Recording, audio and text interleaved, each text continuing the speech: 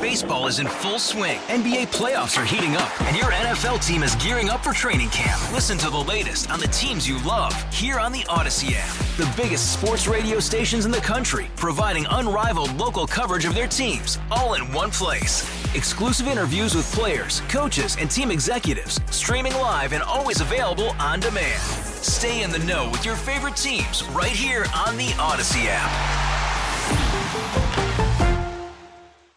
Put this game away right now. Second down and goal, 13th play of the drive. Cook to the air, into the end zone, caught, and there's Luther Burden. Touchdown, Missouri. It is 7:45, time for our chat with Tom Ackerman at the New Bowl BMW Toyota Sports Desk. Tom, I know we've got a lot to get to, but let's go back in time to that Friday night game. Mizzou winning the Cotton Bowl. The first three quarters were quite ugly. However, it ended up being a victory, 14-3 by Mizzou over The Ohio State University. Great win. You there? Sorry, I didn't hear you. What did you say? Just talking. We're replaying the Mizzou highlight. You know, that game was kind of boring and ugly for three quarters, but Mizzou came through in the fourth quarter, winning 14-3 over Ohio State. Big win. Yeah, it was a great victory for Missouri. I mean, it's great for the brand, no doubt about it. I mean, you know, you look at college football is about brand. It's about recruiting. It's about continuing on, and Ohio State has that brand. And Ohio State did not play its full arsenal, not as bad as what we saw yesterday from Georgia and Florida State. More on that in just a minute. But Ohio State's still Ohio State. I mean, they had their defense pretty much at full throttle.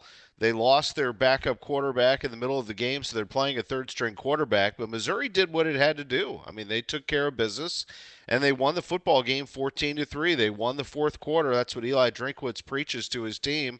And they won the game fair and square. And, you know, for Missouri, this to me is more about Missouri, how they've played all year rather than who was on the other side, even though it's great to beat Ohio State and it's great for the brand and all that stuff. This is about Missouri's brand, and Missouri needs to show that this is how they play football. They play a full four quarters.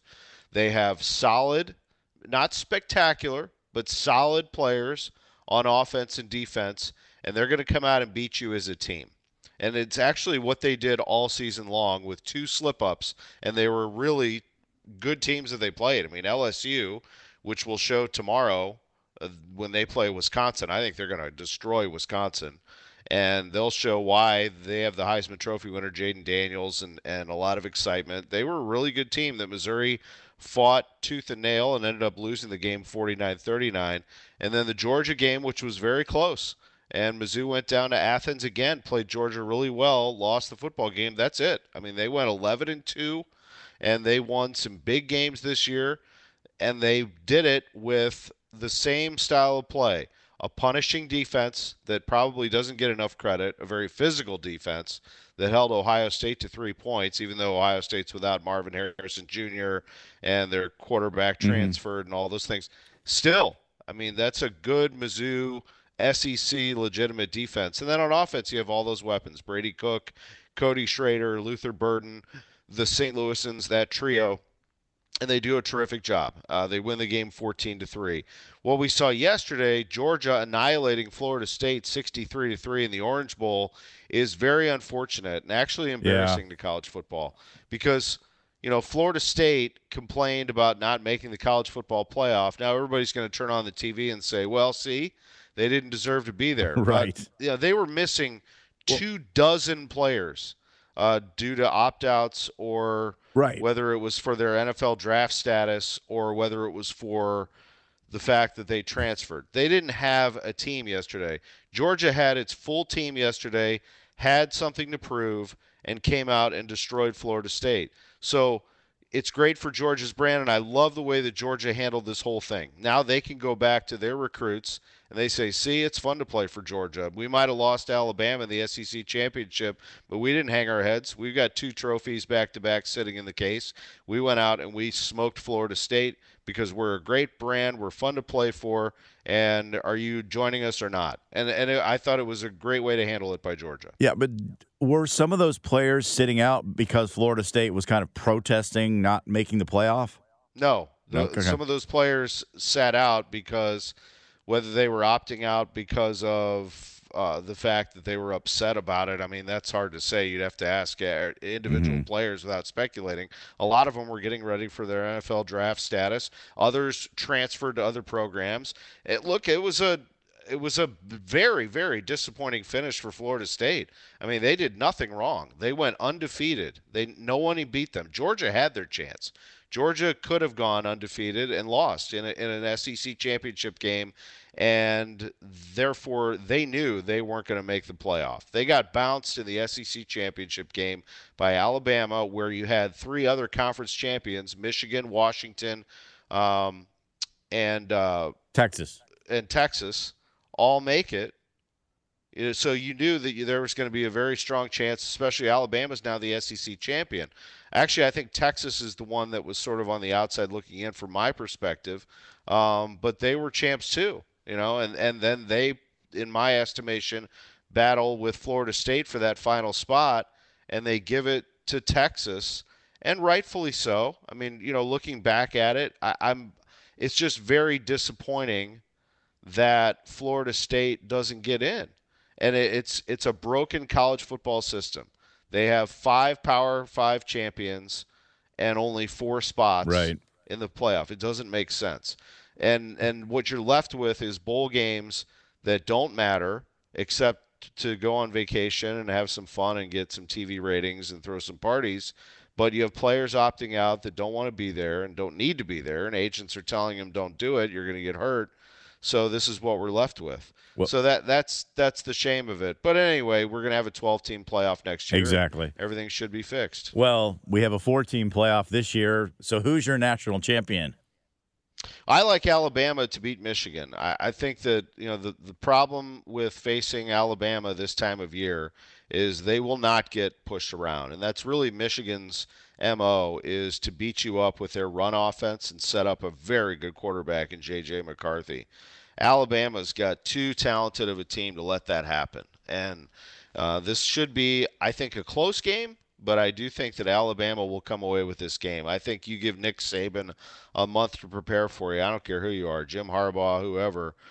This is going to be a very, very tough get for Michigan. They've not faced a lot of great teams. I mean, they played Ohio State.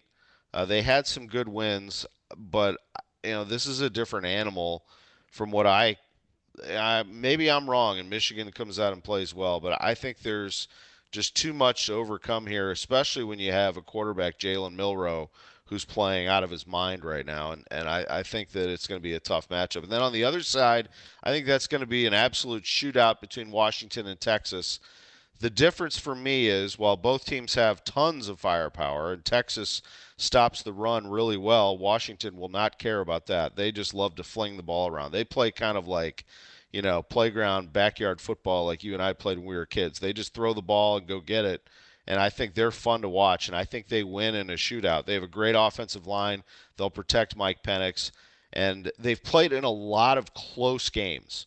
They have a lot of experience in playing very tough games to keep themselves undefeated, and I think that will work in their favor, and they'll win that game. And then I've got I'll say Alabama wins the championship. I know that a lot of people don't want to hear that, but I think that, this is their time right now. They lost one game. It was to Texas. As we find out, that's not a bad loss at all. I think they're going to come away with the win. It's been their time for about 20 years.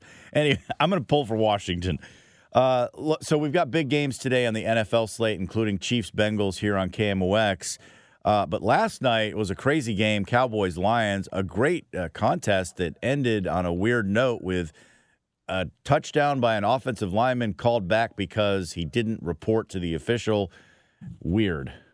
Yeah, but he did, report to the official, and the official says that he didn't, but he did. I mean, if you look at the video, it's very plain and simple that 68 goes to the official and says, I'm the eligible receiver. The problem is, and that lineman, number 68, is Taylor Decker, that the official's eyes were looking a different direction at number 70, Dan Skipper, who was pretty far away, but was walking in his direction, and he assumed that 70 was the eligible receiver, but 70 says he never said that. So you have a controversy on your hands. You have two different sides on this.